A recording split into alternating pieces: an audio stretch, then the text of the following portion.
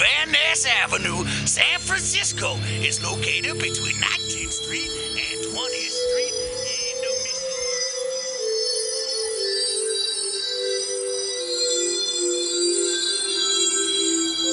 It's 2 o'clock. It's time. You're tuned in to Mutiny Radio. I'm your host, Pam Benjamin, and this show is called Some Call Me Tim. Oh, Timothy.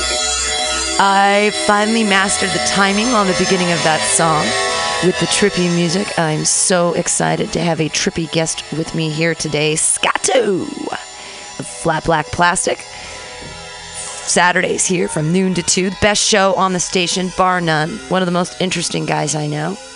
Hey, Scott, how you doing? Yeah, sure, that one will work.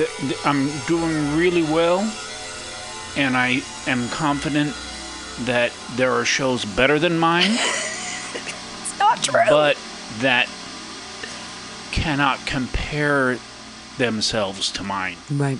Well, I mean, it's Have like a good time all the time. all the time. You sound like that guy with cilantro. We don't have brown shoes. Can you wear black? What? We don't have that size.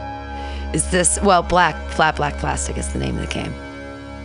Which I brought. Which you brought some flat black plastic. Fantastic. Small pieces of flat black plastic. Very nice. Fantastic. Oh, that name was actually given to me from karaoke, which is strange. So before we had some hot discussions before we turned on the mics even, because today I promoted you on the Facebook with a picture of Bill Cosby. Now, why would I do that? You didn't even know that I met him. I didn't even know that you had met him. I was just using... And shook fucking hands. You shook hands with him. I'm a big, big Cosby fan. Now, the reason I chose this is that I always do a thing about, like, does God exist, or do you believe in God, or what do you believe in, as the crux of the show. Some call me Tim. It's about the things that you believe in. So I put up Bill Cosby because of this weird meme I found where he's looking old and kind of from his hot days, like his Huxtable days. And it says, if God exists, what does beepity boppity zoo bop in the flippity floppity ziboo chop? It should say, if cause exists. Right. Well, I love Bill Cosby. So then you said, oh, you've met him. You shook hands with him. You said Bing Crosby. Oh, Bing Crosby. Right. That's a different... Whom I've never met. No, I didn't. But I've always loved Bill Cosby. And I still, I don't agree with the sexual assault or rape charges that have been levied against him. Because I think that it's prostitution that he performed. And well, someone said that's the basic difference between real life and pornography is if you shoot someone, if you film or digitally image someone having sex with you, it's not pornography, but then if you pay them, it is. Well, it's not prostitution. It's the only time that you can have a prostitute. That's really funny because prostitution's illegal until you film it. And then it's legal, right? Because you get paid as a prostitute to have sex, that's illegal. But do you have to pay more to film it? Right, but if you do it on film, then it's legal. Whereas the opposite way, if you... Except in Nevada. Except in Nevada. And Anchorage. But the point being that it's very strange, prostitution versus whatever the legality is versus, pornography. And I don't have a problem with prostitution. I feel like it's a way women are making money anyway. And men. But my problem... Castro for 5 years. Right, good point. But my problem is that it's another job that is where a woman is a dependent, or a man. But if you're a housewife, you can be the best housewife ever in the history of ever, and you have no Social Security. You could be the best sex worker that ever sex workered, and you have no Social Security. You have no benefits. You have no ability to get... You have to... health. There's no health care. There's no survival possibility of future. There's no Social Security. Unless you're working at Lusty Lady where it's worker owned.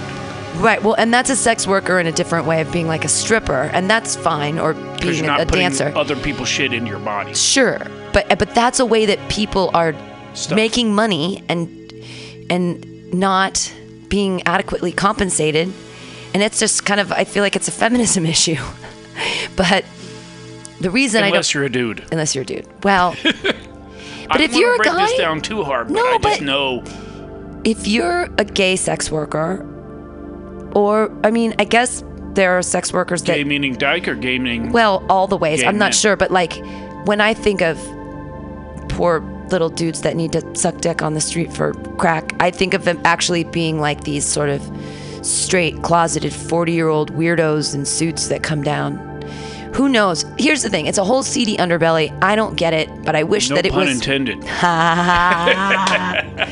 I'm so smart sometimes I don't even know it. Seedy underbelly. Jesus Christ. But anyways, I believe in like legalizing things. Get them out in the open. Make them safe. Provide people a way that, I mean, where they can be a good American and be taxed for their work. You know what I mean?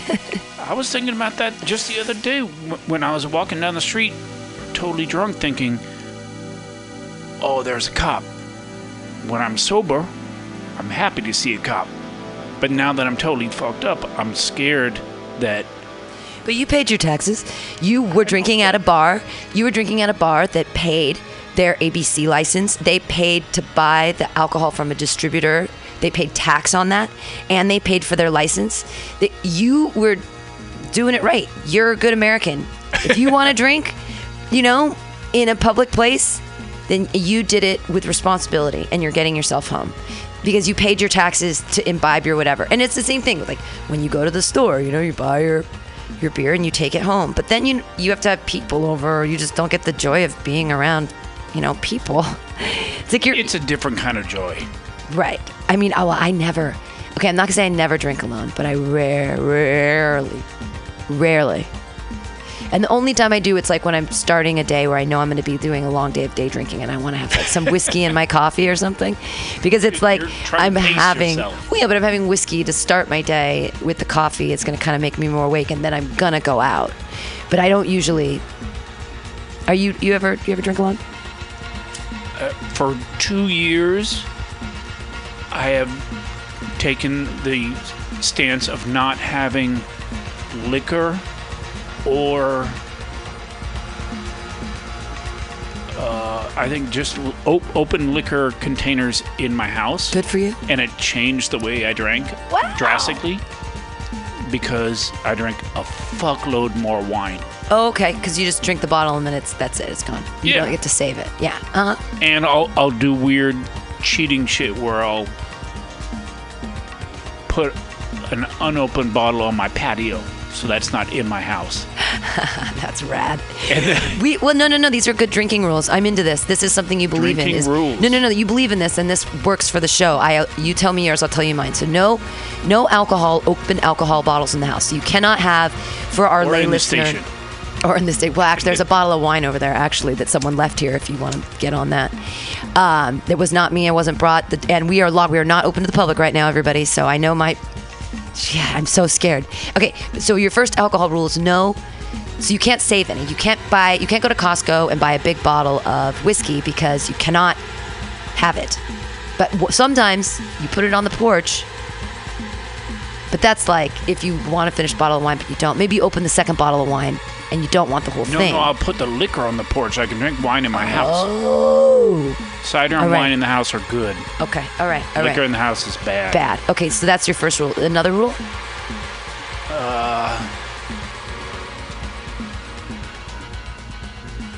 I don't... Only big bottomed. Wait, not kidding. That's from our last interview.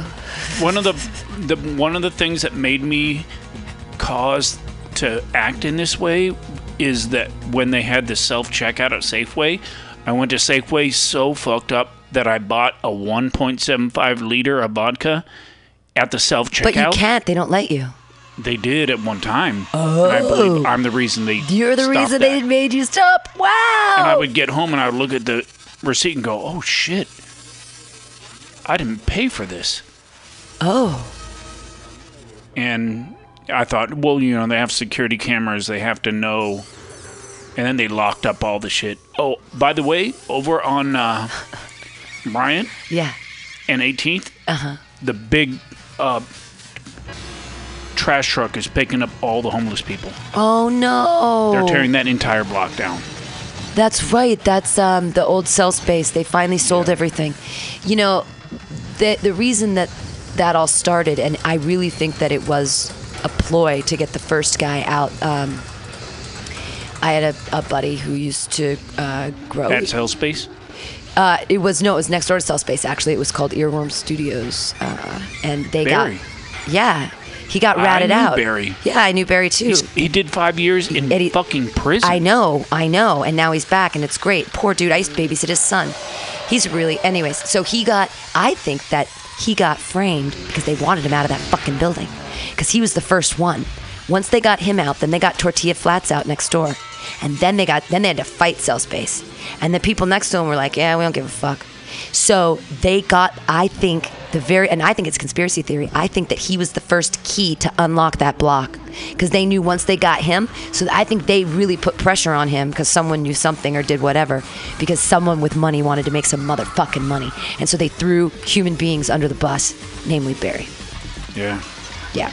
I 100% believe that. And people think I'm a crazy conspiracy theorist, but I'm like, I believe that big business is at work. I think that the arsons in the Mission are completely orchestrated by people that have ability to make much more money there in the real estate industry.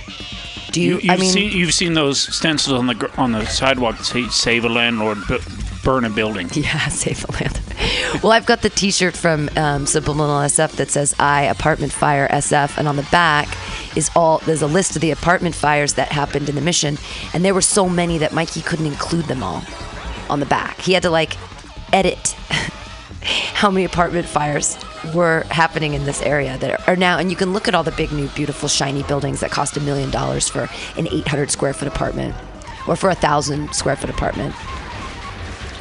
It's tough to live here for most of your life and watch stuff like that happen. And feel like you have no control. They send stuff to me in the mail saying if you want to go downtown and argue with this, bad. what am I gonna say? I used to have fun in that building. I used to buy sandwiches from there. Yeah, right. What are they gonna do? Well, there used to be a family that made great sandwiches, or it's like they just don't care anymore about what. Well, I think it's the wave of the future. We've just convinced too many people that status symbols are everything, and that money is worth, and we've just convinced everyone. So now we're screwed. I mean, it's hard to be, unique and live a life of authenticity, and what you can. I know you consider yourself to be a very responsible person, and I consider you a responsible person as well.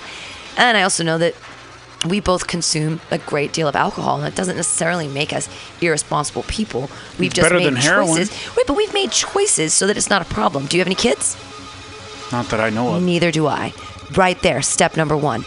You like to drink. I love to drink. We like to drink. We both love to drink. So we've made choices in our life. I also love to smoke pot. We've made choices in our life to make this okay.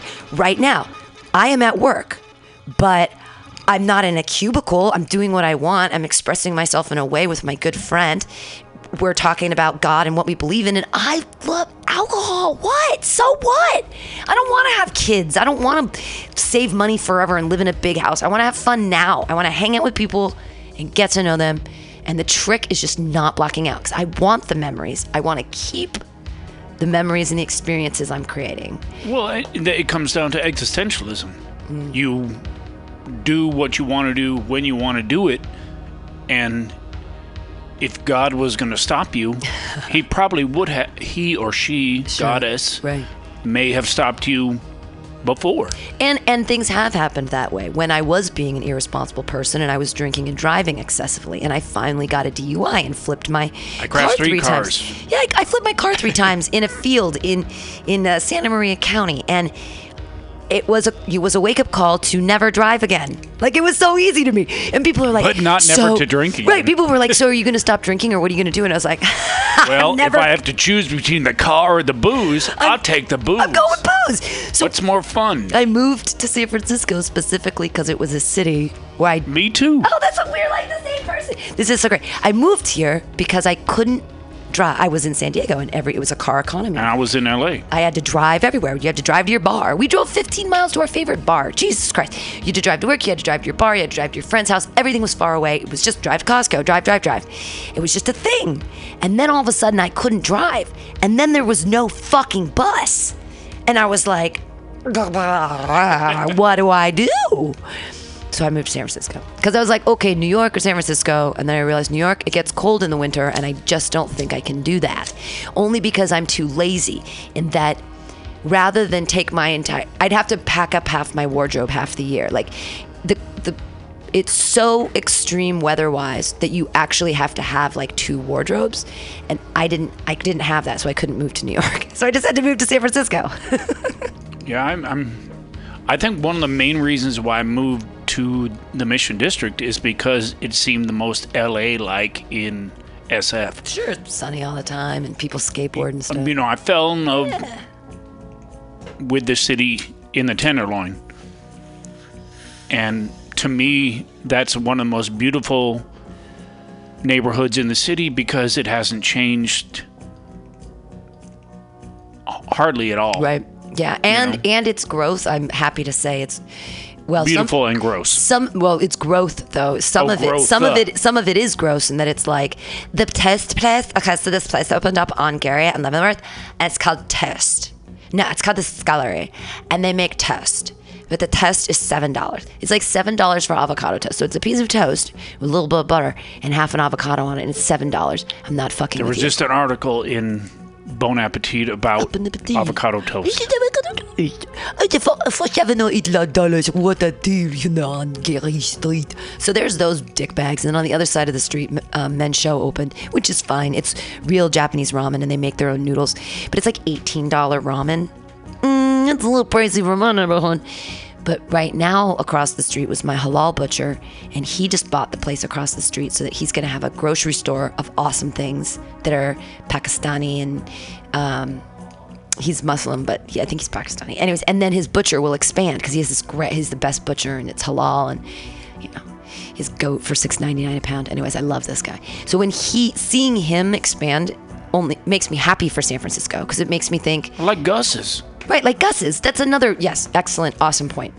Family-owned, awesome thing in 3 the city. locations. And this one in the Mission is popping. It's better than the Whole Foods. People are leaving Whole Foods to work at Gus's. That's awesome.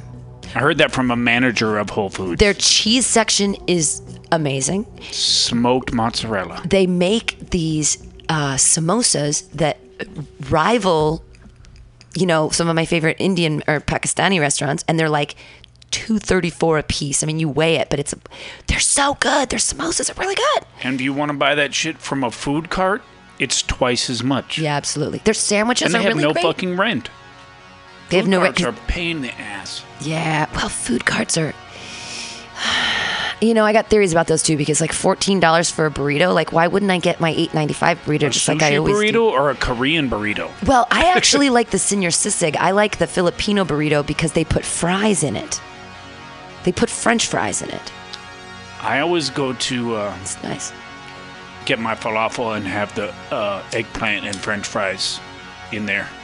And it's weird because some places call it, it's kind of like super and deluxe burritos. If you don't know if you don't remember the place you are and the term you have to use, you go, can I get a deluxe falafel? Oh. And they go, well, what do you mean? You mean super falafel? Yeah, like, fuck yes, super falafel. What if I want to order a super deluxe falafel? Well, what the fuck will be in that shit? Baba Ganoush, Baba Ganoush. Flying Falafel on 6th and Market is also awesome. They make their own pita bread every day. Also, Jerusalem. Oh, on Mission. 6th and Mission. Mm-hmm. Where Cesar Chavez meets Mission. Yeah. Yeah, I haven't eaten theirs yet, and I need to do that. And also go to the Dover after you buy something there. Oh, of course. Because they're open all the time. Elvis is the king there. Well, and they open at 6 a.m., so they're awesome. No, they don't. They don't? They open at 2. Oh, okay. Well, they're just... You're thinking of Clooney's. I'm thinking of Clooney's, which is right near there. But they have this amazing barbecue pop-up there. Oh. You know, you eat at all the. What's your favorite bar in the city? That's a dumb question. I should know the answer, but I'm not sure. What's your favorite child out of your 5 children? Okay, so your top 5. The first bar I ever went to? No. Because that has to be your favorite? No, I don't think the first bar you go to has to be your favorite. I'm 86th from the first bar I ever went to. You have to say what's your favorite 2 p.m. bar. Okay, so what are your favorite top 5 bars, and for their own individual reasons, why are they number 1? See, that's the thing. So you're basically saying you have many number 1s, because the number one that opens up at 2 is 500 Club. No, they open at 11. Sorry. Yeah, they open early. Yeah, because I used to get. Well, no, we get dollar tacos. They used to open at 6. They open at 6 on Saturday and Sundays now. Ooh, cool. Not cool. Not cool. It's fun.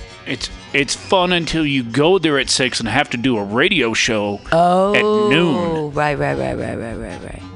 See, now, that would be like old school San Francisco for me. If I had a friend visit from out of Tenderloin, town. all those Tenderloin bars are open at 6. I know, there's Geary Club, but it would be more fun to come to like down here, take a friend to the 500 Club on a Saturday at 6. The only time I'd ever do that again, honestly, is if I had a friend visiting and I was trying to show them. I was like, all right, we're going to day drink like the good old days. We're going to do it. We're going to Sunday bathrobe drinking day this shit on a Saturday. Yesterday, I was at Pop's at 24th and York at 8:30 a.m. Wow. And it was so calm and serene. There was a beautiful basset hound that rolled over on his back so I could scratch its belly. Who else was in the bar at 8:30 in the morning? The Irish bartender who said, "Oh, you just go over to St. Francis and tell them the food you want and they'll bring it over here." Oh, that's insane. That's like Edinburgh Castle and that fish and chips place. Yeah, exactly. Which is now called KFC, Korean Fried Chicken. Really? Yeah, they still do fish and chips, but they're really good actually now. Their Korean Fried Chicken is like super crispy and thin and awesome. That place was an institution. Yeah, I know. remember going there even before I moved here. To Edinburgh Castle? No, to that fish and chips place. Oh, right. Yeah. Just because it was dirt cheap, and my friend lived around the block, whose rent cost $135 an hour. An hour?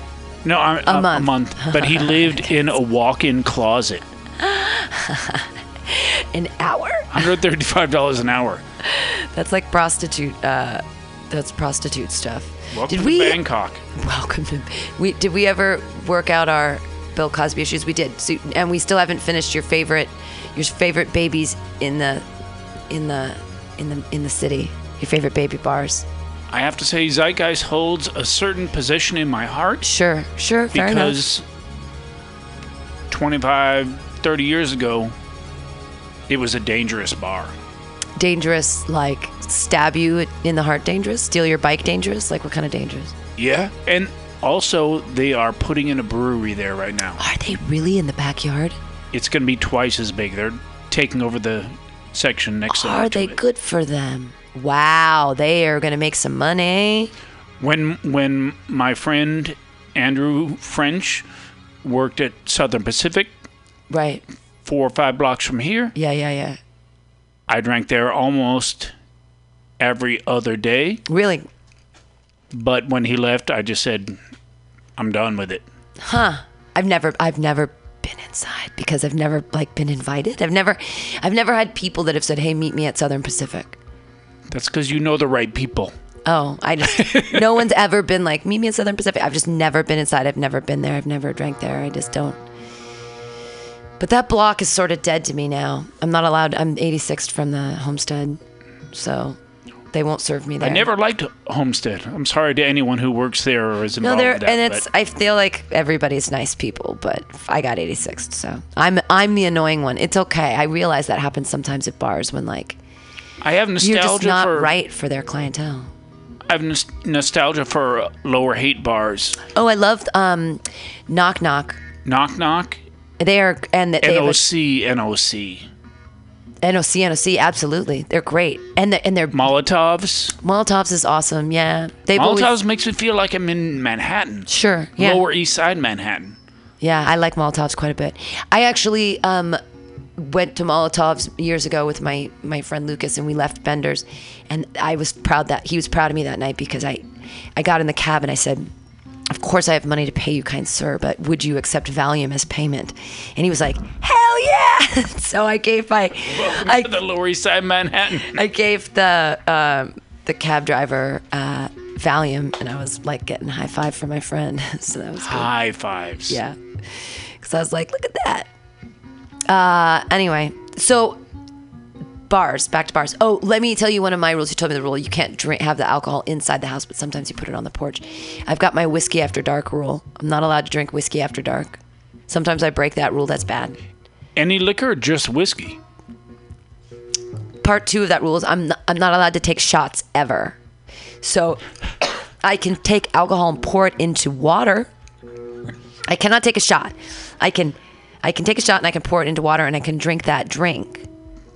I can drink that drink as fast as I want, but I cannot just take a shot. I'm not allowed to do that. But Ever or after dark? Ever. But whiskey specifically after dark. So I would, if someone You have to draw a map of this shit. I know it gets pretty. But the interesting thing is that they say that people are. I don't feel like I'm an alcoholic. I make jokes about it. If you drink every day, you're a fucking alcoholic. Really? Yes. I don't think that's true. Ask a doctor. If you drink every day. I play one on TV. I'm not a doctor. I don't think. So I sometimes take days off when I'm. If you smoke every day, you're a nicotine addict. I don't buy them, you see. You don't buy cigarettes? I don't buy cigarettes. Therefore, I'm not addicted because I always have to bum them off other people. So I don't buy them. And I sometimes share them. I know I've got all of these rules to justify. It's the same thing about them. I chose booze over cars. I choose, I don't know. But so you feel like you're an alcoholic? You feel like I believe that I'm an alcoholic? That's like a thing you think? I don't feel like I have to go to meetings and tell other people my fucked up shit. Right. But I don't feel that there will be a point where I won't. God, I'm so high.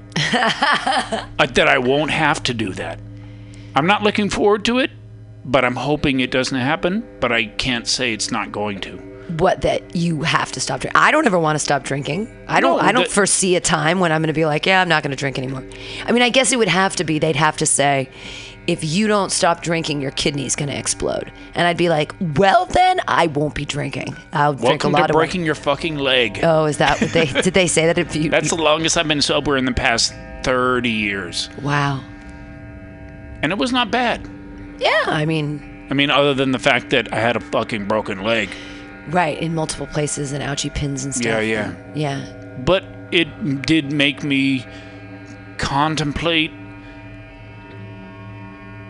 the existence of a supreme power, because I broke my leg in front of the fire station. Whoa. And I have no cell phone, and I just thought, if this had happened someplace else, I would be dead. Maybe, because you'd have to. Wow. Did you scream, or did you pass out right away when it happened? Do you remember?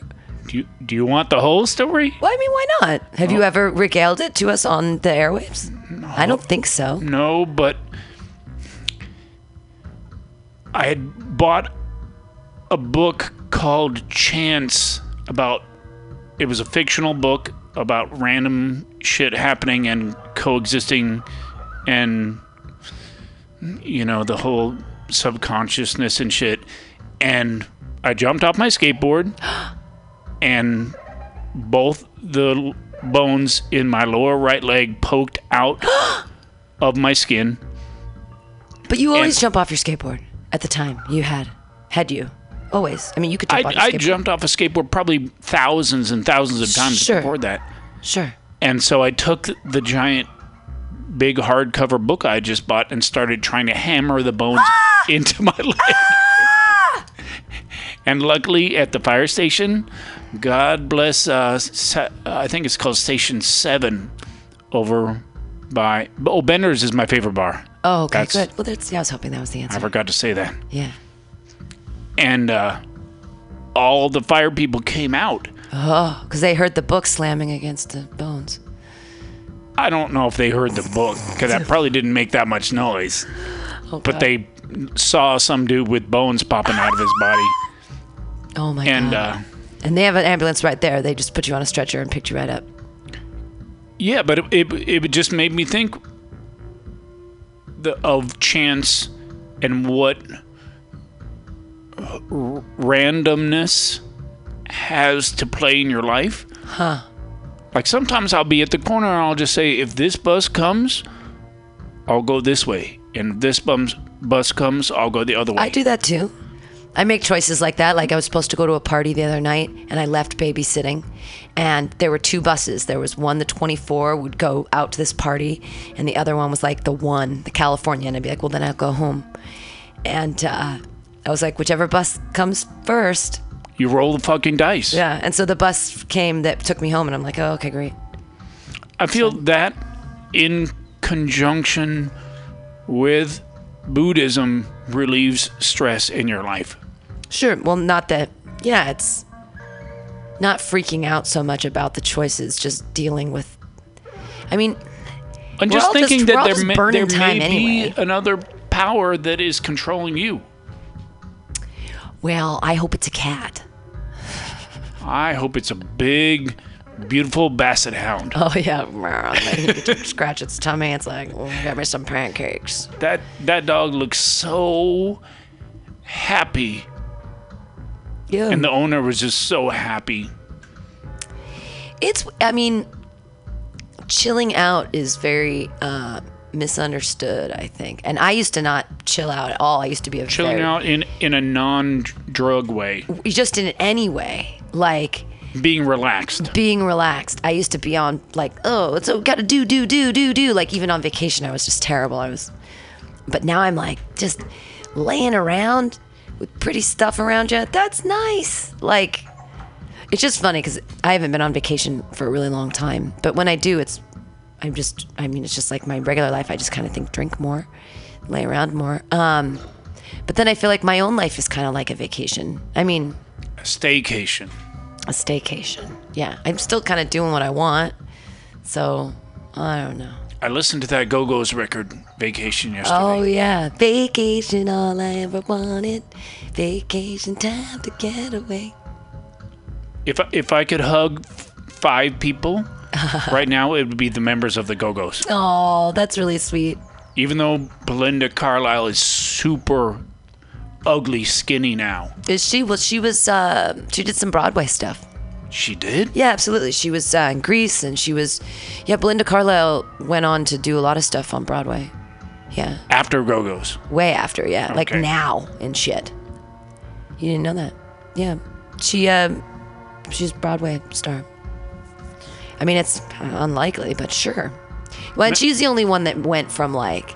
the Go-Go's to like sort of a modicum of fame. The rest of them all kind of got shat on a little. Remember Jane Whelan? Jane had Whelan that was rad. Crazy song with a guy from Sparks, Cool Spaces. And she actually was in a movie that was filmed here at Mutiny Radio about pinball machines, which was weird. Jane Whelan was? Yeah. She's the person in the Go-Go's I would most want to hug. Yeah, she's the And I'm pixie. confused because there's a drumstick over there signed. And it says Jane Whelan on the drumstick. It's probably hers, yeah. But she's not the drummer of the Go-Go's. Maybe she signed it because it was the only thing that was here. They were acting. The whole thing was like this thing about... Can I take that drumstick? Sure. Okay. We have an oral agreement. Yeah, absolutely. You take the drumstick. It doesn't belong.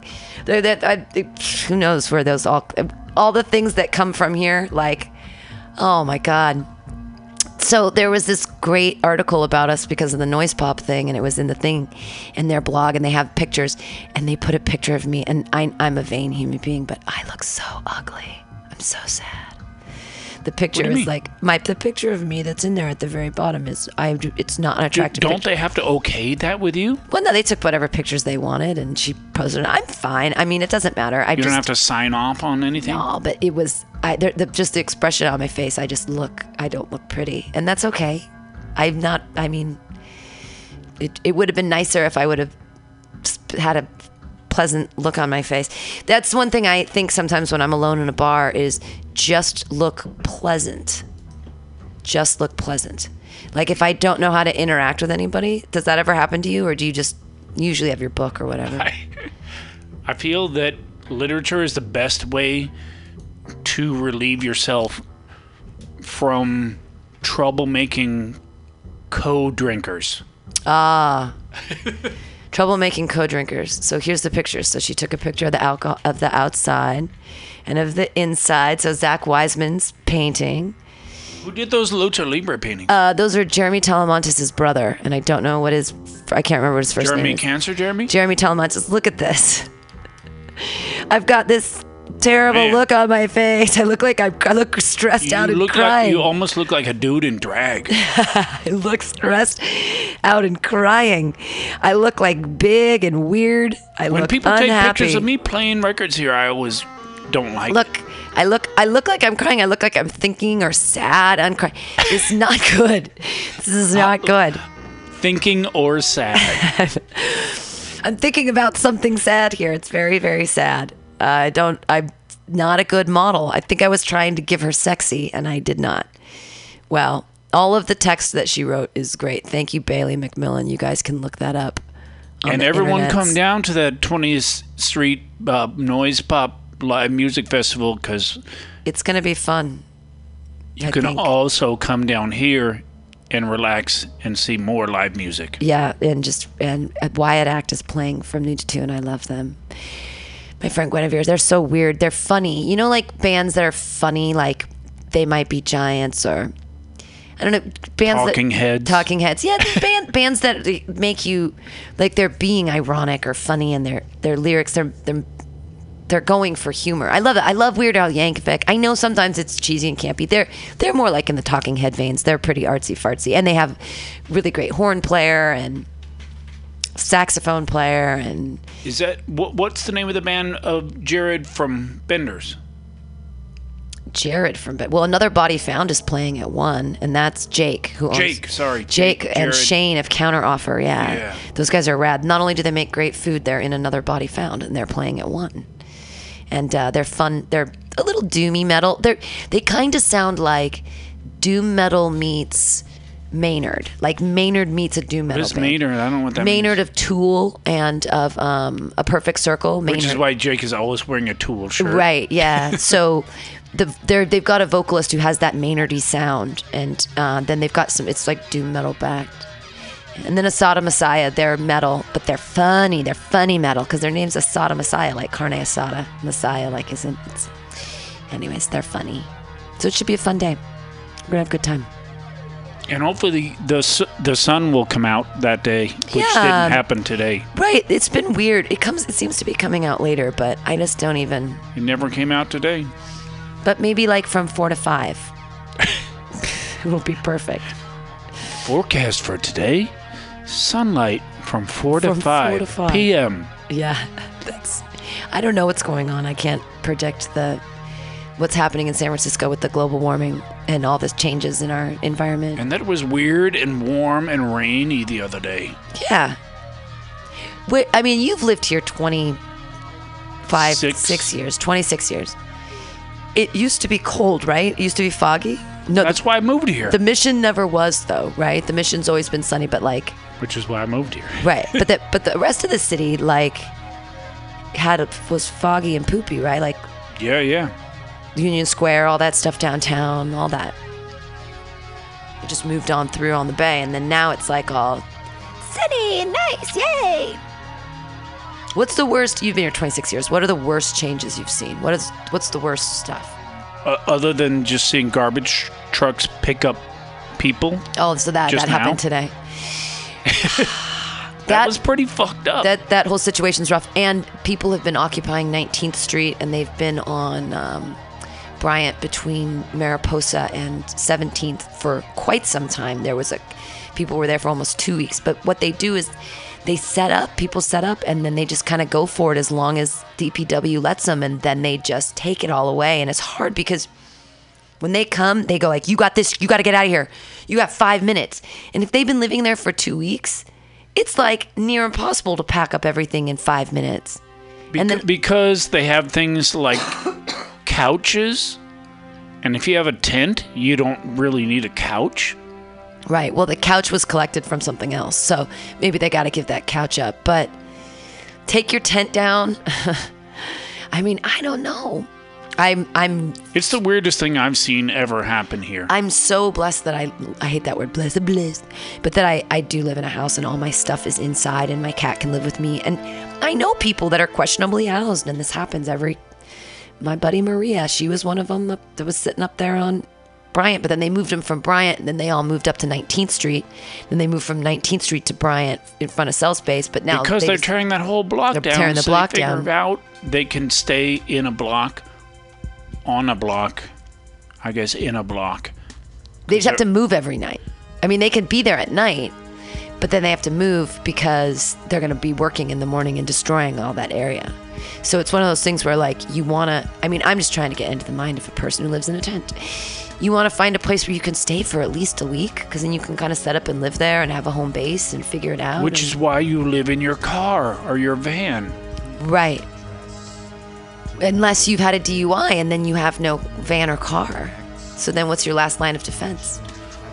One of the worst things and changes that I've seen happen in the city is that my friend who lived on 16th and between 16th and 17th on Folsom had the tires to her car slashed, all 4 tires, 2 times in 2 days. What? And then they booted her. No, she said, fuck this, I'm going to Oakland. Oh, wow. And the place that they found in Oakland was in a building that they looked at a year earlier, and it was twice as expensive a year later. Oh my God. Well, but having your tires, you having to replace your tires is more expensive than replacing a window. Yeah, absolutely. And I don't think that there's insurance. Does it covered by insurance? It's got to be. I don't know. Well, and why do you do that? Yeah, why would anybody slash all 4 of your tires? That is just so mean. That is awful. You slash 1 tire because you don't want them to drive away. Right, you slash all 4 just to be mean. It's just like a triple fuck you. Right. Because you don't want them to get away. But I mean, that's why I slashed tires as a child. Oh, because you didn't want your father to leave? That was the way it worked? Don't leave me, Dad. Yeah, you slash your tires. It's actually an ingenious way to do it. Smart. Yeah. Where's that sugar for my dad's gas tank? Oh, that's really a thing too, in the banana in the tailpipe? All things, right? All bad things. I'm not going to fall for the banana in the tailpipe. That's my Eddie Murphy impersonation. Okay. Right, because only reason I know that is from the movie not Risky Business. Beverly Hills Cop. Yeah. He puts the banana in the tailpipe. Yeah. That really does fuck things up though, right? Well, I think anytime you insert any sort of fruit into an automobile, something bad happens. Whether it's, sugar in the gas tank or banana in the tailpipe, it's going to fuck shit up. What about a potato in the tailpipe? Not a fruit. Did I tell you the potato beach joke? No. I'm still super high. I could repack. My friend and me, we went to the beach, and all the ladies came up and talked to my friend and were into him, and I was just thinking, well, why don't these ladies ever look at me that way? And so when we took the bus back, I said, man, why do all those ladies, why do they always come up to you instead of me? He said, man, you get a potato and you put that shit in your trunks. So you look like you have a big dick. It's a potato dick. Yeah. I told you it was a potato joke, but then listen. I was waiting for the potato and I was confused. Okay.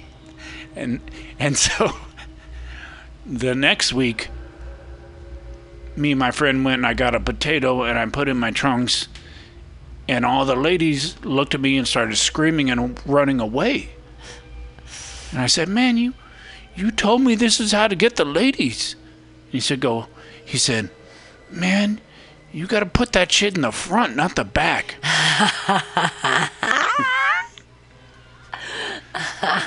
I stretched that out, no pun intended, longer than I've told it way shorter before, but it's a favorite joke of mine. That's very funny. There you go. Remember in High Fidelity when Jack Black made fun of John Cusack for having a Cosby sweater? Yeah. That is a Cosby sweater. I love Cosby sweaters.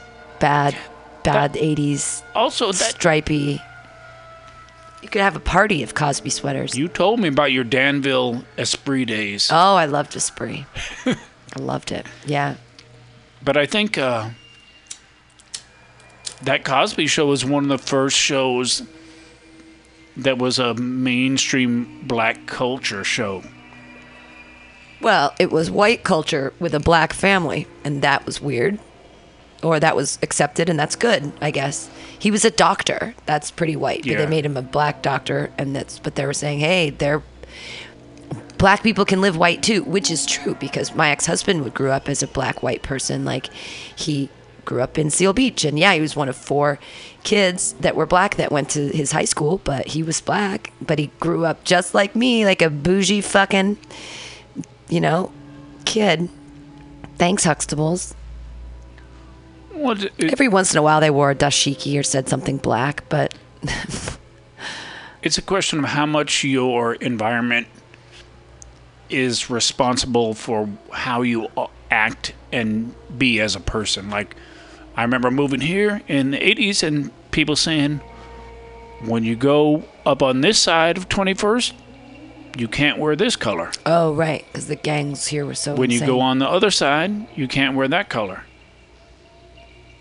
And I had no identification with Chicano gangs. Right. Norteños and sureños. Yeah. And it makes no sense because they're like the north side or the south side of a city, but it's really about Mexican-born and Californian-born. Meaning what part of Mexico they're from? No, like norteño. Well, actually, I think it even goes farther than that. Like norteños or norte sureños or suertes are south. But that it's usually that you were born, if you were born in Mexico, then you're sureño. And if you were born in the United States, you're a norteño. Right. But then they started doing it in cities within the city. So it'd be like if you're on the south side of the city, you're this, and if you're on the north side, and you're like, but you were born here too. How do you identify with the Mexicans? Like, I mean, you're Mexican, yeah, but anyway, I get all confused. So you were also confused with colors. Yeah, and also in the late 70s, I got bused to a black school. Where? In LA. Oh, okay. And then went to a Catholic high school. Right. And another short story. Yeah. My parents said because of the busing shit and how the Los Angeles Unified School District is fucked up. Right. We want you to go to a private school. Oh, right. I know this one. And you looked it up and you found the one that didn't have uniforms and there were no nuns. No, there were no uniforms and you didn't have to, and there were girls. There were girls and no uniforms. And no uniforms. Girls and no uniforms. Right. And you did all the research and you got to go. To have Catholicism pushed down your throat for 4 years. And I know people have had it for their entire lives, so I can't imagine how horrible that is. Right. But I think it's a weird religion. It has weird ritual that are specific and in another language that's difficult. Meaning Latin or Spanish? Latin. It's Latin. It's stand up, stand down, stand up. I mean, Mass is all about like up, pray, down. But especially if they do it in Latin, you are worshiping a deity that you don't even understand what you're saying to him. Do you know what I mean? Like the concept of that alone, that you're somehow worshiping this thing that's supposed to have connection with you when you don't even have connection with what you're saying, is first step insane to me. And then it's like when you do want to talk to the Father or when you want to talk to God, you have to first go through a priest who's a person, and you have to somehow absolve yourself to them first, because it's not good enough, the connection that you have with whatever you think you have a connection with. So that there's this whole translation thing that happens in Catholicism between yourself as a being and whatever's up there as whatever you're thinking about or whatever concept, that there's this built-in translator who's a priest that you're supposed to trust, and this language that you're not even understanding. It just, for me, that it's just all... Well, why is there 40 different versions of the Bible? Oh, right. Yeah. You know, I've read different translations of foreign books and understood that if you interpret something... Yeah, for example, right now I'm reading Les Choses by Ionesco en français. And when you read the English translation of the French text, there's certain parts that come across better in French because that was the language it was written in and it was meant to be. And when you translate it, no matter how close you are, you still miss... There's a je ne sais quoi when you're using, the specific language. So the Bible was originally written in Aramaic, and then it was translated into Greek. People say Jesus was black. Right, sure. Why not? He was at least brown, dark brown, because that whole region is like brown people. It's just funny. It's the hubris of the people with money to be like, of course Jesus was white. But, I mean, I'm sorry that you had to do that for... It's bizarre to me that in order to secure your safety and education knowledge, that you had to go into that you specifically had to turn to religion, because like the rest of the system in the 70s just wasn't going to cut it. Well, yeah, and I think it was just, that's how far I got. Like, I might have gotten to a other school that wasn't Catholicized or Lutheranized or Presbyterianized or some kind of eyes, you know? Yeah. Jewish eyes. I almost went to... The Jews are great. You know, it was weird to have Jewish kids in a Catholic high school. And they stood out because... Because their last name was Rosenstein? Goldman. Goldman, yeah.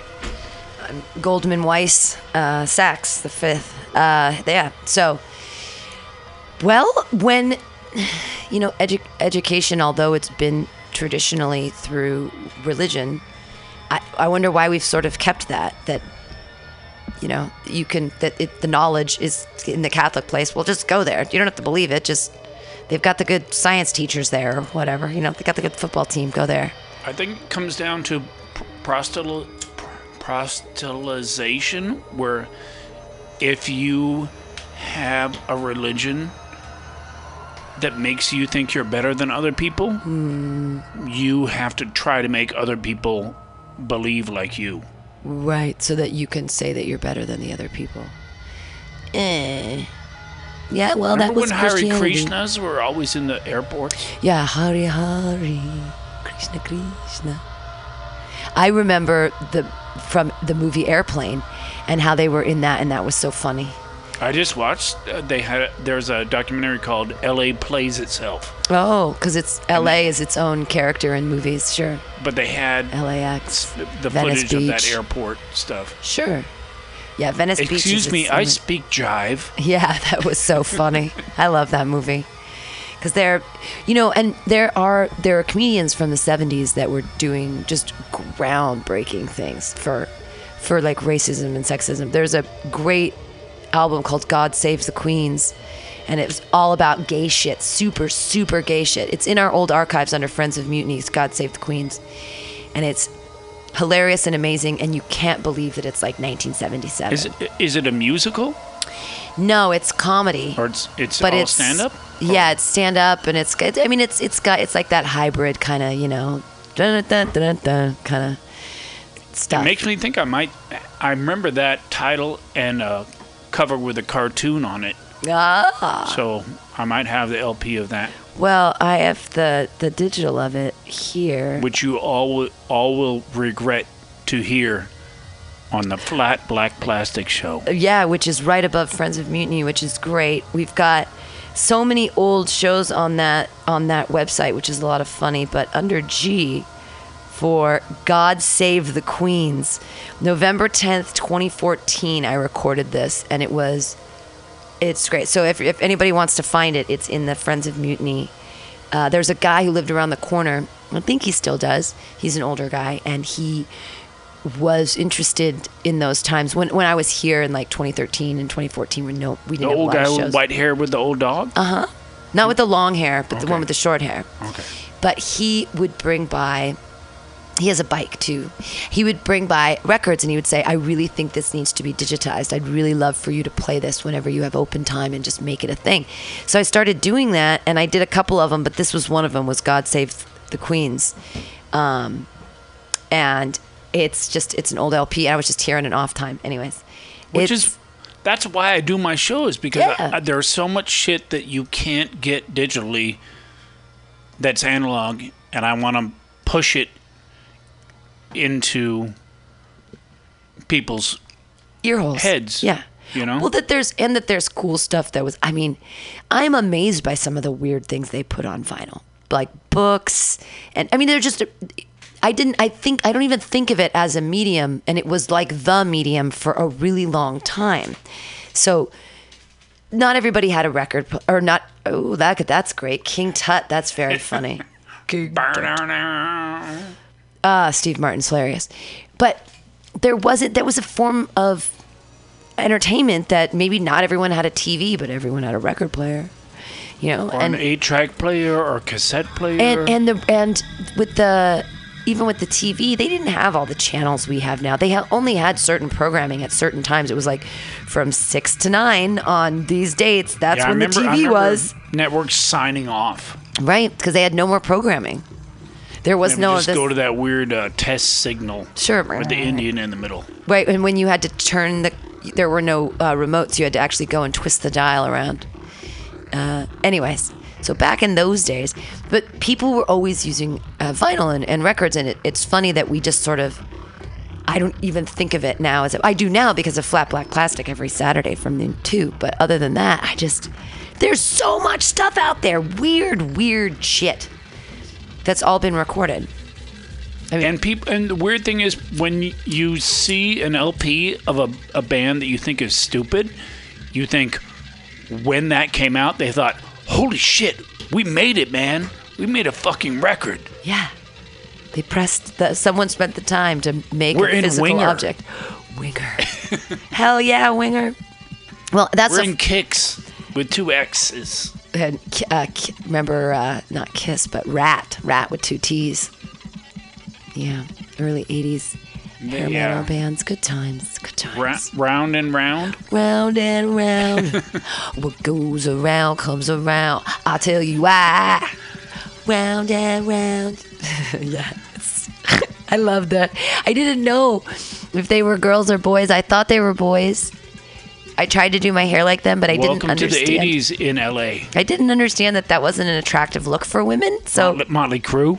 Oh, Motley Crue. Oh my God. All the black eyeliner too. I'm like, this is wow. This is wow. They were being like Baby Kiss, you know, like, because Kiss was all like, we are clowns.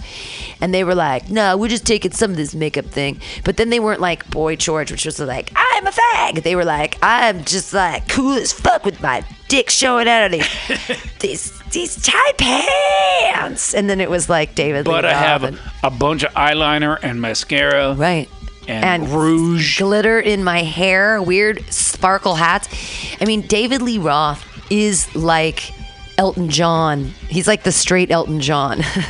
He's jumping around with his fluffy hair. Wow, weird glasses. You read his autobiography, Crazy from the Heat? Which one, Elton John or David Lee Roth? No, I haven't read it. That was the title of his first EP, was Crazy from the Heat. Oh, my goodness. Where he covered the Beach Boys. Oh, I'm so high. Just a Gigolo was a great one with it. That was on that too. He had he did California Girls. Right. They were really great videos. Those were what I remember too. It's because MTV had come out and it was clever with his videos, and he was a personable gentleman who could dance and did a hat. He had a hat thing. He said, "Get me a jelly donut and something else to go." Remember that video? It was at he used to do little plays at the beginning and kind of like Cyndi Lauper, yeah. And then started. By the way, the sixth person I would hug as a female rock star is Cyndi Lauper. She's great. She's still killing it. That Kinky Boots thing. She wrote that musical. She co-wrote that musical, but it's happening right now. Everyone loves Kinky Boots. So. Good for her, and that she's old and still staying relevant. I'm sorry, I just said you're old. She's old. She's old now. She's older. I mean, Madonna's not. She's older than Madonna, but Madonna doesn't age. I think that she found that she sacrificed her soul to the devil or something. I don't know what she did. You just say Madonna doesn't age? No, she doesn't age. She's like Dick Clark. Dick Clark's dead. Well, he still looks the same as he did in 1980. When he was alive. Yeah, when he was alive. Looks the same. He looks the same as he did in 1950. 50, 80, 90, even dead now. Looks the same. What do they call it when you pull out a body from a grave? Exhumation. Because we exhumed Dick Clark. He really and looks he looks exactly the same. Yeah. Yeah. He's actually, I think they probably took his blood out and used it as embalming fluid inside Madonna. See, when I get high, this is the kind of shit I say. I just start slandering famous people. Well, welcome to the club. Do you believe in fame? Do you want fame? Have you ever sought fame, or has that always been like, it's never been in your head, or it's been in your head? Maybe no. As someone who, other than other shit in his life, does visual art, when you do any visual art, there is a subconscious theme that makes you think this will equal fame in some way. All right. God, I wish I had written that down. Well, you did. I mean, it was just recorded, so it's no big deal. You can easily go back and write it down verbatim. But that would be difficult for you because you don't have a computer at your house, do you? So all of this I have a laptop. I have to take it to another location. Oh, that has. I know I don't have internet at my house either. But all over the town, they've got it. They even have it at Bender's. They have Wi-Fi. Wi-Fi's. They have the Wi-Fi. But it's carrying your shit around. Oh, no, I know. You know? I understand. Oh, that's nice. Keep dripping. Drinking. Keep drinking. Drinking. Good. Yeah, I got the ing, but I couldn't get the R with the. I like your new lettering, and especially that it's on an old PBR 12er. You can see the indentations. You can see the indentations on the cord board. Yeah. No, art is good. But I'm saying when you do any art, whether it's playing a record or riding on the sidewalk or, using a Sharpie on the side of a building, your interpretation is fame, and also to bring it to a religious level, the fact that what you're doing in your life will matter after you don't live. Wow. Yeah, okay. Was that too profound? Was that no? That's pretty profound. Did I get an OP? Well, no. That's the thing, is that's why a lot of people have children, is that because that's how obviously they live on, that in the sadness of, like, when they die, they're still around as long as people are thinking about them and missing them, and therefore their influence lives on past the point of ephemery. But if you leave artworks, like, yeah, hopefully if I'm no longer alive and somebody reads my book at some time, they go, oh, that Pam Benjamin, she was a clever little minx. Don't you think people have kids because they want someone to wipe their ass when they can't? No, I think that they want someone to pay someone to wipe. Nobody wants their kids to wipe their ass. They want their kids to pay for someone to wipe their ass. At this point, we're just like, take care of us monetarily and we'll be fine. We don't give a fuck. I mean, I no, I'm sure that I will. I mean, I'll be. I just don't think about my family anymore because it doesn't help me to think about it. And so eventually something's going to happen and they won't be around anymore, but they're not around anymore anyway. So for me, it's not going to feel like, and that makes me a terrible person that I'm like, oh, I'm not going to care. But probably the same thing for them. I don't think that the loss is going to be that great because we don't exist in each other's lives anyway. So it's like, oof, fine. But like, if anyone in my, like, let's say in the Mutiny or the Bender circle that I knew, like, and I had to deal with the concept of, you know, them not being around anymore, that would be really, I don't know how I would, I've never had to deal with those feelings, like, for people I've been around a lot who are, like, really my close people. I've never had anybody, like, super close people go yet. So I'm a little nervous for that. Well, and it's something you're going to, one of the worst things about being old is that you realize that you have to deal with shit that you wouldn't have to deal with 10, 20, 30 years ago. Whether it's dead parents, dead friends, you know, colon cancer, whatever the fuck. Right, exactly. You know, you don't... Yeah. Like I said, being an old person is tough to think about all the shit that's going to go bad. Right, yeah. But like you said, why think about shit that doesn't help you? Yeah. Well, that's kind of a Buddhist theory. I've trying to come to that conclusion more often, that why worry about things that I have no control over, and especially other people, their emotions, and what they decide to do with their time and their lives. Like, I have no control over that. And to be upset... And you shouldn't want to have control over that. Well, and that's the thing, is I used to... Well, I mean, I was married, for Christ's sake. So I believed that, like, in that whole, like, well, people are supposed to be doing things for me all the time because I'm married. Or whatever. My husband, he's not working hard enough for me. And there was this very, you know, not... I don't know, just that things are very different now because the only person I can handle or deal with emotion-wise is me. Like, it's not my business to try to make other people feel any specific way. Like, I gotta do what I gotta do, and if that makes them feel weird, well, then hopefully we can deal with it and either talk about it, or maybe they just don't hang out with me because I make them feel weird, and that's fine too. Like, if you don't, I mean, we all make choices on who to spend our time with. If people don't want to spend time with me, that's fine. Like, well, it's like going to a restaurant where they fuck with you, and you just say, "Fuck you! I'm not coming to your restaurant anymore." I just get up and leave. Yeah, why would you? Like one of those restaurants where they yell at you, like the weird waitresses. They yell at you, like the 50s and the diners and the stuff, and they make fun of you. I'm like, I don't want to be there. I don't like that. But you just don't go there. I think simplification in life, which is one of the reasons why I don't have a cell phone or a computer. I can't believe you're still holding out. I'm so impressed. Keep going. No cell phone, no computer. I think simplification in life is a very difficult thing, which is kind of like the whole oxymoron of jumbo shrimp and military intelligence. Yeah. But if you don't need to do shit, don't do that shit. Right. Well, it's the old Buddhist saying of the one man, he goes to his master and he says, you say that take the path of least resistance, but what if a horse is in the middle of the path? And the Buddhist monk looks at him and says, then you go on a different street.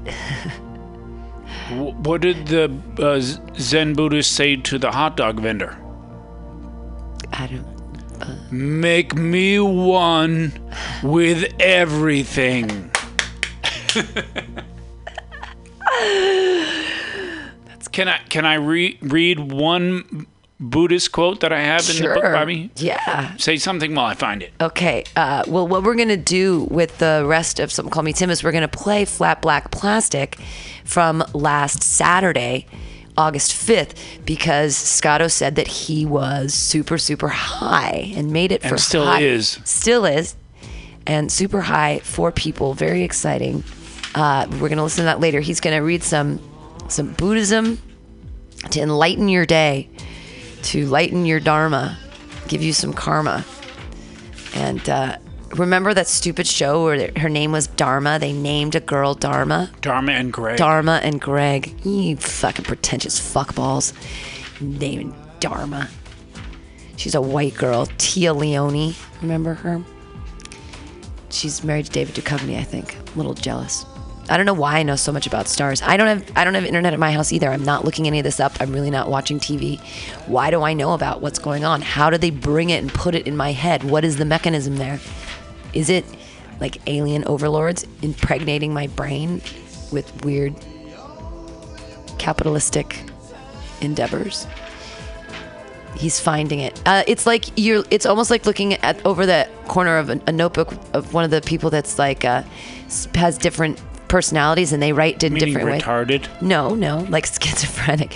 You know, the people that have, it's like each of your different, you write in so many different ways that it could be like, well, that's not Scott, that's Charles. And this is Nancy's writing over here. I'm a Gemini. I'm writing for 2. Oh, he's writing for 2. But there's a lot, different pens, different thicknesses, different styles. He's even written on himself, folks. Okay, here we go. Here we go.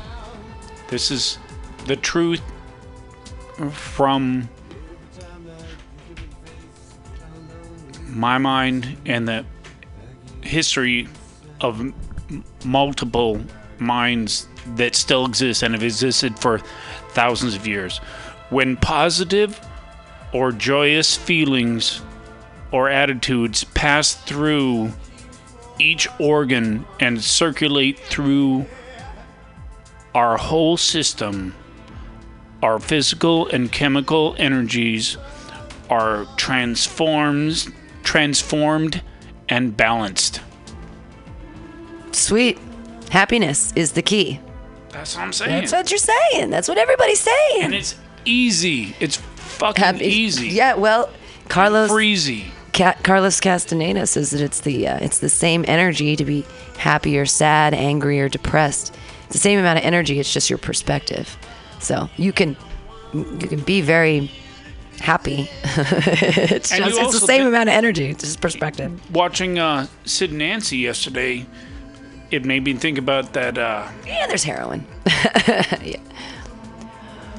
Public image record where John Lydon just keeps repeating, anger is an energy. Anger is an energy. And you just think, I'm so high. I know I said this probably 10 times in the past 24 hours to you, but why can't happiness be as much of an energy as anger? It can be. But people look at you funny when you're happy all the time. They're like, what's wrong with you? Because Why are you happiness, happy? to me, I think happiness means stupidity to a lot of people. Well, and, there's something to be said for the niceness of people with Down syndrome are really sweet fucking people. They're like really, really nice. But when I was at Pancho Villa, there was a Down syndrome guy who busted tables there. Oh. And I brought my own plate up and put it in the thing. And he was just standing next to the whole system that has all the empty shit. And he goes, I'm right here.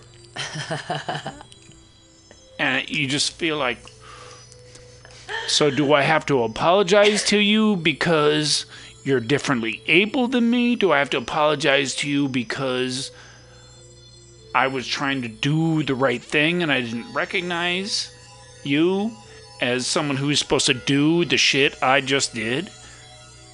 Do I tip less because you had to yell at me? Yeah, I don't know. I just give him the stink eye, walk out and go, retard. No, I wouldn't do that. I wouldn't do that. Only the Pam in a Disney movie would do that. I would never. I don't know. I would just ignore. I'd be like, oh, I'm sorry. That's how I react to everything, with an That's empty what I apology. did.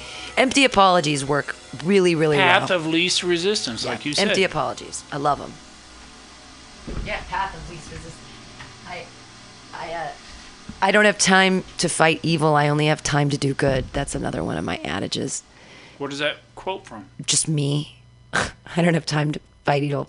Just because people, there have been times in my life where people have gone out of their way to persecute me in some way, and it's like, really, dude, I'm like a really nice person, but I just kind of, people have always asked me, like, when are you going to retaliate? How are you going to retaliate? And I'm like, well, I'm not, because that's just a bunch of wasted energy. Why would I retaliate? Like, that's just going to make me look bad. I retaliate by not retaliating. Yeah, I retaliate by being like, fuck it, whatever. You're going to persecute me? Can someone else give me some money or whatever? I mean, I just don't have time for it, so I try not to let it affect me. Well, that's all good. I think that's about it. I've got a cough today, so it's been rough to talk, but this has been a lot of fun. I always enjoy talking with you, Scotto. Everybody, you're going to listen to Flat Black Plastic right now. And if you don't, God will punish you. Absolutely. God's a Mutiny Radio. And Satan will adopt you as his child. Which will be nice, actually. That wouldn't be... He has a lot of... I mean, Satan's kid. I've seen Little Nicky. It didn't look so bad. No. Every Adam Sandler movie is bad except for the Paul Thomas Anderson one. Oh, Punch Drunk Love, which is so weird. And good. But weird. It's the only dramatic role he's done. Yes, but they still call it a comedy. Isn't that funny? Because he just acts so weird. What has he done lately? He's been producing stuff. Oh, he just did a thing for Netflix. He did Sandy Wexler. It was really bad. He basically wanted... It's got sand in the first four letters of the title. He had a bunch of really great cameos, but it was terrible, and he just did it to do a stupid voice that didn't work. He's a douche right now. But, he just made a deal with Netflix. It was like $90 million over 9 sources. They made like a big deal. So he's locked into Netflix for a while. So everything he's doing There's is going to be worse things to be locked into. No, absolutely. I mean... Because I've been in a closet that I was locked into for a long time. And Adam Sandler was in the closet. What are you looking at, Swan? Okay, we're going to listen to some Flat Black Plastic, and we'll be back. Hey, everybody, join us for the Noise Pop Block Party on the 19th. Please come to Dirtbags of Comedy this Friday, the 11th at Pamtastics, and we'll see you later here on Mutiny Radio. Oh, listen to Flat Black Plastic every Saturday from noon to 2 and download all of them.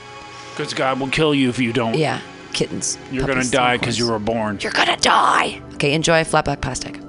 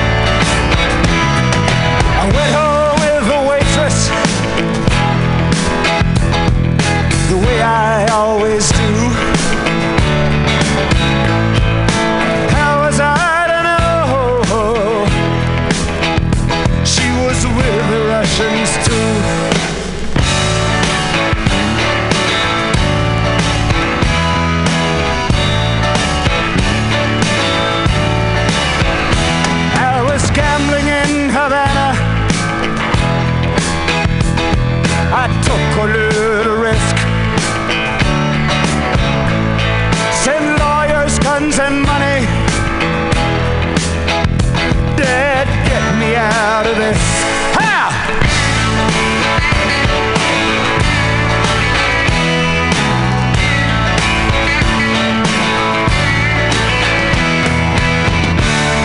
I'm the innocent bystander.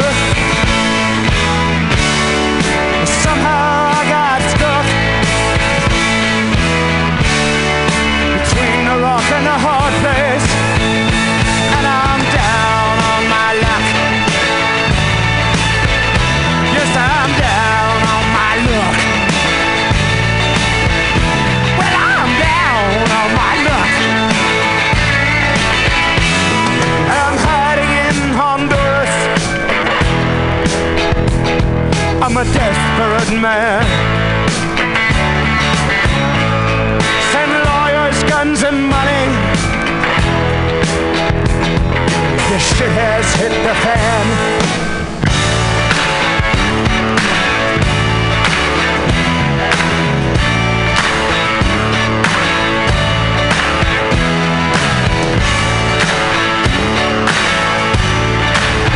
All right, send lawyers, guns, and money.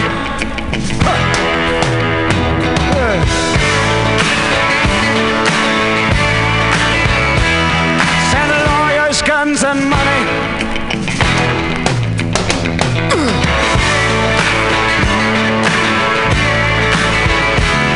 Send lawyers, guns, and money. Hey!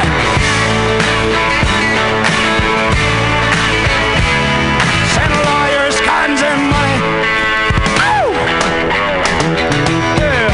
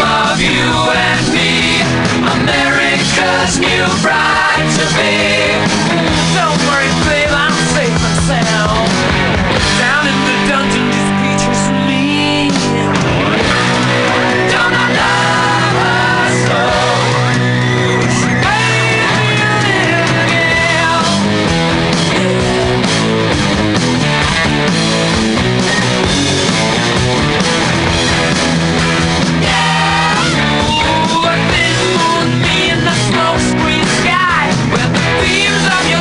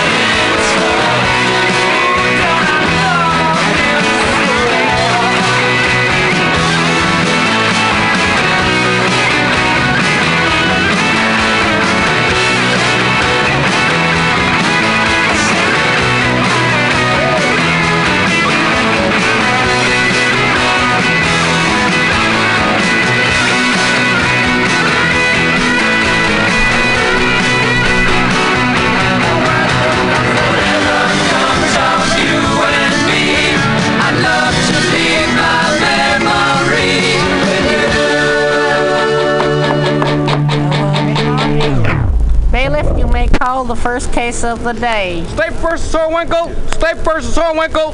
Leslie Horwinkle, please step to the docket. Are you Leslie Horwinkle? If I wasn't Leslie Horwinkle, I wouldn't be here now, would I? Just sit down over there, Horwinkle. Kiss my ass. Judge, this is case 148, People versus Horwinkle. This is one I talked about yesterday. What the hell are you staring at, you goddamn fascist pig? Be quiet, Horwinkle. Haven't you ever seen a criminal before? Mr. Horwinkle. I'm just going to read the Kiss charge. my ass, you bastard. Help me. Leslie Horwinkle, you are charged on the night of September 14th at approximately 8 p.m.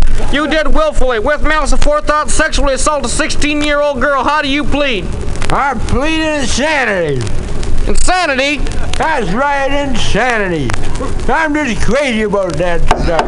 Mr. Horwinkle, this has not been the first time you have appeared before this court on such a charge, and we must make sure that you do not appear here again. Bailiff, whack his pee-pee.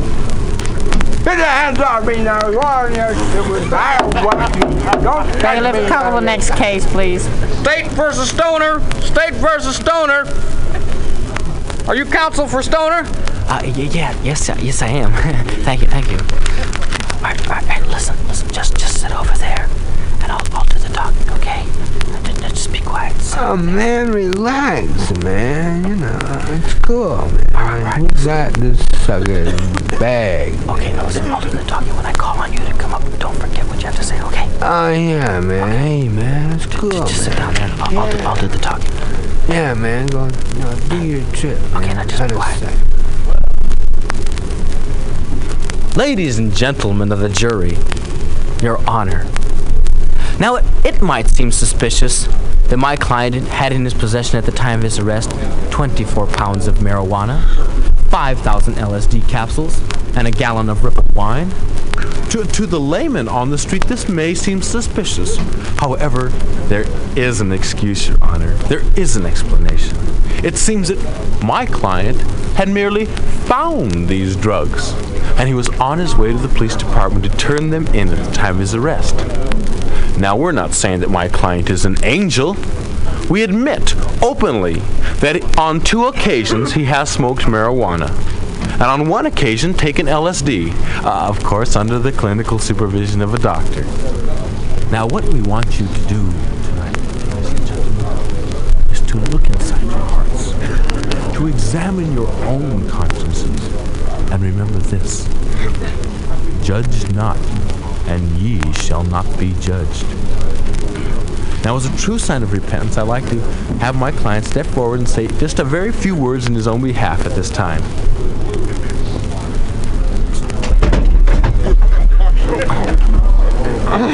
Far out, man. I almost broke my neck, man.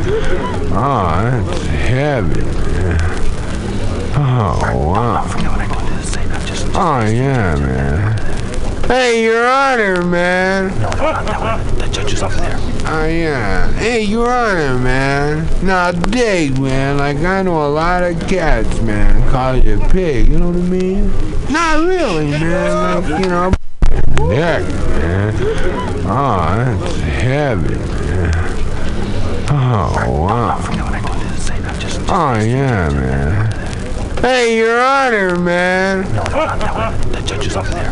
Oh, yeah. Hey, Your Honor, man. Now, dig, man. Like, I know a lot of cats, man, call you a pig. You know what I mean? Not really, man. Like, you know, but I ain't like that, man. You dig? Because I dig pigs, man. Quiet about pigs. Not really, man. You see, my old lady's a pig. You understand? Hey, yeah, listen, man. Like my man here says now, you dig? I've only tried marijuana, man, like 22 times, man. Twice, man. And yeah, man, ain't that? And I only did acid, man, 10 times, man. No, once. Yeah. No, once, man. Yeah, really, man. Hey, no, listen, man. I know, man, where that drug trip leads, man. Like, I know it's really a drag, man, you know, because I really can dig that you get hung up, man, you know, and you get hung up, man, you know, and you just go through some, man, you know what I mean, man? Like, don't you far out, man, you know what I mean? Like, it's just a heavy, far out thing, man, and you really get involved, man, you know what I mean? Like, this whale, man, once you get there, what I think my client is trying to say at this time, Your Honor, is that he has transcended the drug experience. Yes, that's it. He has gone beyond that. He needs no crutches to face it. I'll take it from here. I'll take it. He needs no crutches to face society every morning as a useful producing citizen. Hold it, man. I'm talking to the cat, man. Order in the court. I'm talking to the cat, man. You just shut up, man. You understand? Now just shut up, man. Or you're gonna blow it for me.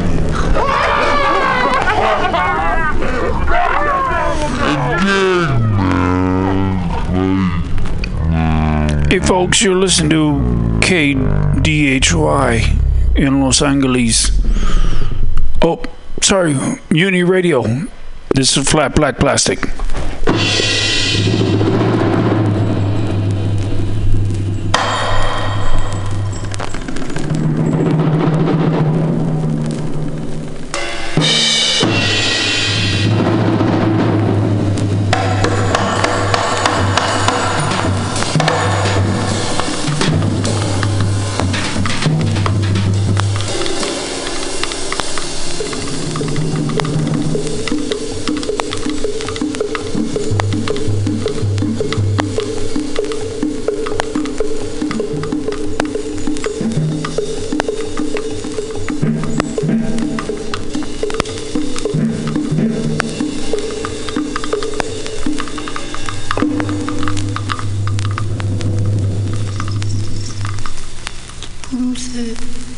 Mama.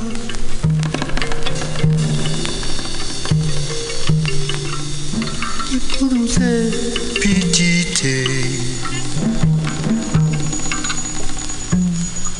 Ma pulin.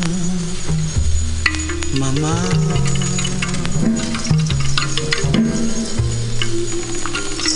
Pourquoi c'est? Mais quoi?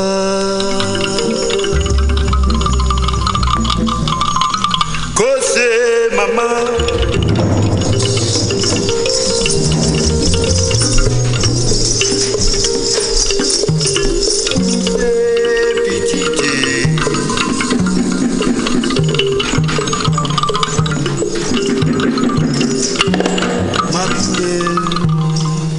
Mama.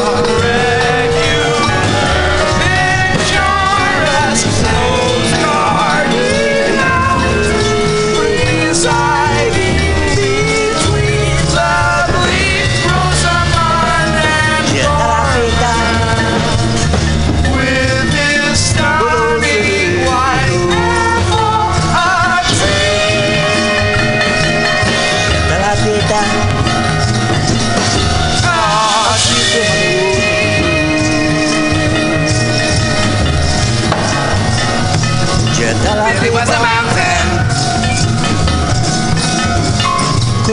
Apple was a tree growing off of his shoulder.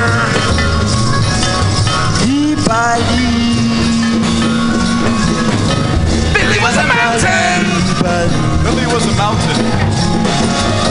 Apple was a tree growing off of his shoulder. Apple was a tree growing off of his shoulder. Billy had two big cakes for eyes with a clip for a jaw that was over down. And whenever it did, he'd pump out some dust and hack up a boulder. Hack up a boulder. Hack up a boulder. Hack up a boulder.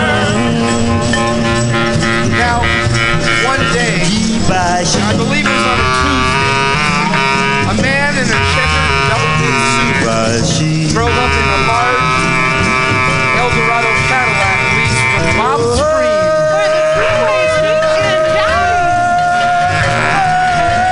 And he laid a huge, bulging envelope right in the corner of Billy the Mountain.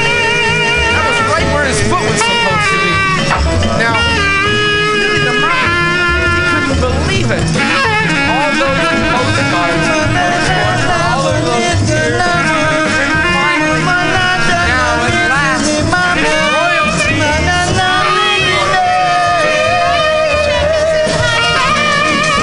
Yes, Billy the Mountain was rich. Yes, and his eyeball caves, they widened in amazement. And his jaw, which was a cliff, well, it dropped 30 feet. A bunch of dust puffed out. Rocks and boulders hacked up,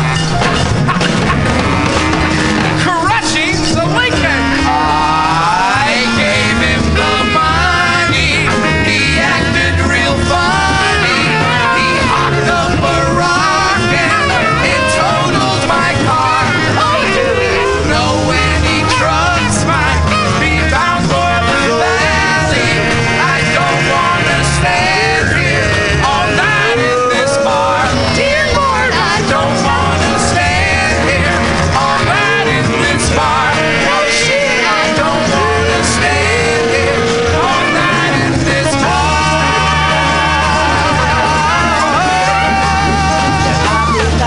By 2 o'clock, when the bars had already closed down, Billy had broken the big news to Ethel. And with dust and boulders everywhere, Billy, choked with excitement, announced, Ethel, we're going on a vacation. Yes! And they were going on a vacation.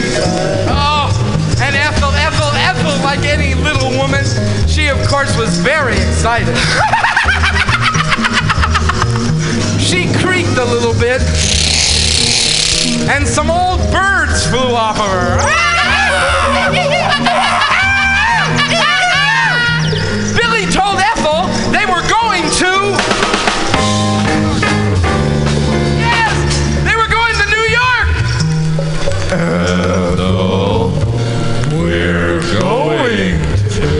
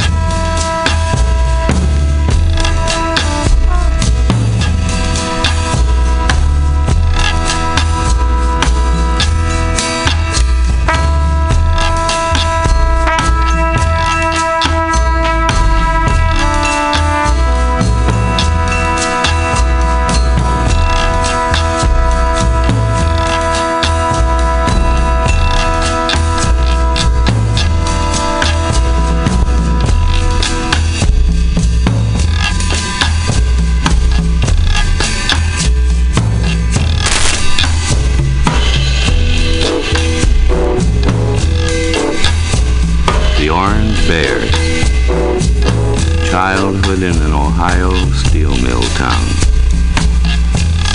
The orange bears with soft, friendly eyes played with me when I was 10. Christ, before I left home, they'd had their paws smashed in the road, their backs seared by hot slag, their soft, trusting bellies kicked in, their tongues ripped out, and I went down to the woods to the smelly creek with Whitman in the Holloman and Julius edition. I just sat there worrying my thumbnail into the cover.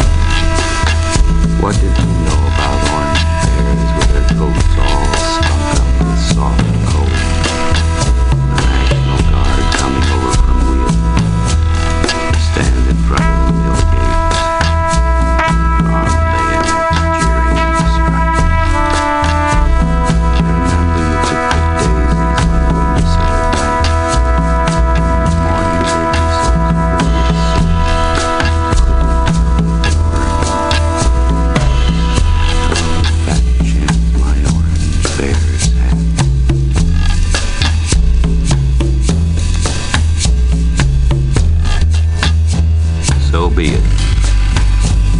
There are no rooms here. Better go right on. No light shows. This world is finished. Done. Let the dark come. Let night strike. Let no stone be left unturned. Let it be over. The lie told too often. Truth itself is killed. Let it be done and over forever. Houses for grit and horror. Light to light funeral train. Let it be over. Written on everybody's bad death.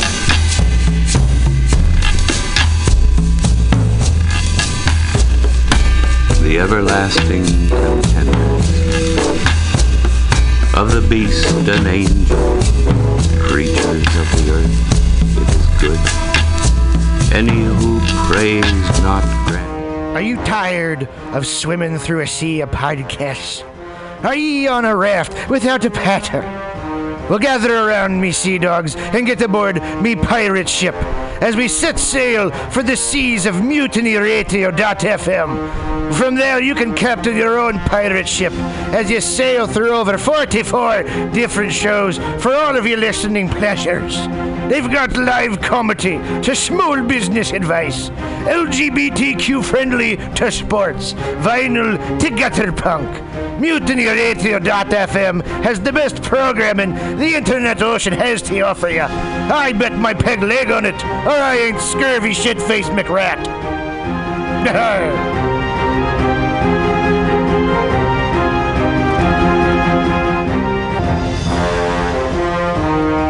Are you tired of swimming through a sea of podcasts?